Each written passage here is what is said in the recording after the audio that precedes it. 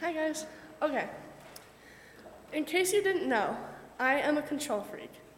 It's true. I cannot let anyone else handle any sort of problem, whether it involves me or not, without panicking.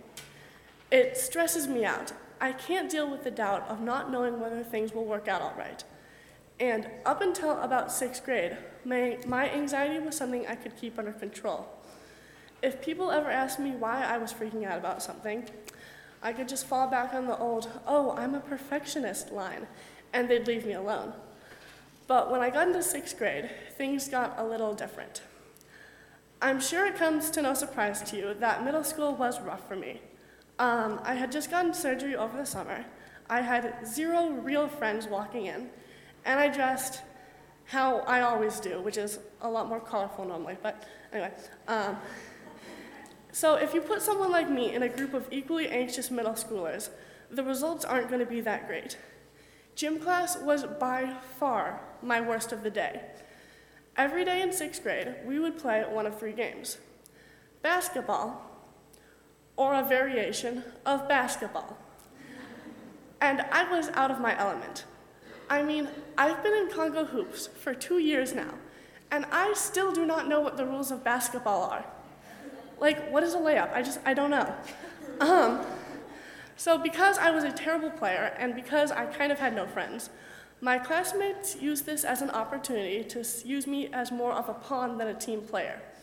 So about 4 times every class period, someone would walk up and ask me to swap the disgusting gym class jerseys with them so they could be on their best friend's team. I always said yes. I think I was hoping that one day someone would want me on their team, but obviously that never happened.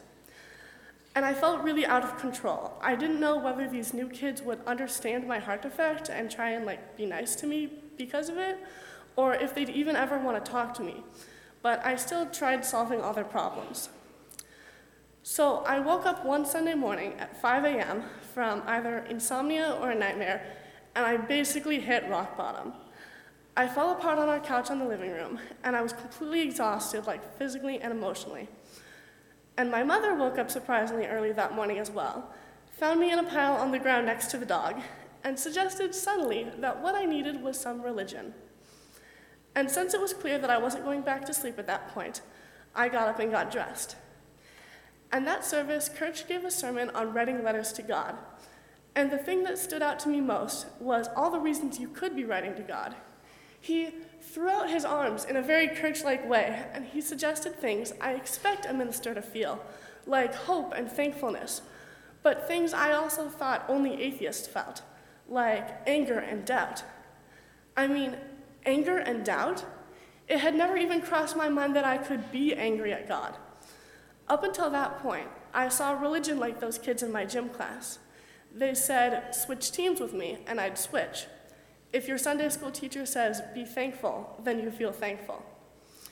I was beginning to touch on the idea that I had let a loss of my faith that year, and more importantly, that it was okay. So I decided to try writing a letter to tell God how I was feeling. And since then, I have looked for the letter, but surprisingly, it is no longer wedged between my mattress and my headboard, so I'm paraphrasing it. I remember writing about how unhappy I was. Sorry, I'm not gonna cry. And I remember writing about how I felt like no one gave a rip about me. And I remember writing, "Can you please just remind me that I'm not all alone down here?" And the very next day, the most popular boy in the 6th grade passed me the ball in gym class. I didn't catch it. That's not really relevant to the story, but I'm sure you were all hoping for some sort of stereotypical sports movie ending cliche. Sorry, it didn't happen that way. The ball bounced past me and the other team even scored, but to me that didn't matter because as far as I was concerned, that boy had just handed me the symbol of middle school terror and said, "It's gonna be all right." I'm lucky because I got a burning bush example of God's presence when I needed it most. I don't think that happens every time, and I especially don't feel enlightened because of that one incident. I still struggle with anxiety and I still panic a lot. This past week, for example, I helped cast a show that I wrote for my school's Festival of Student-Written Plays.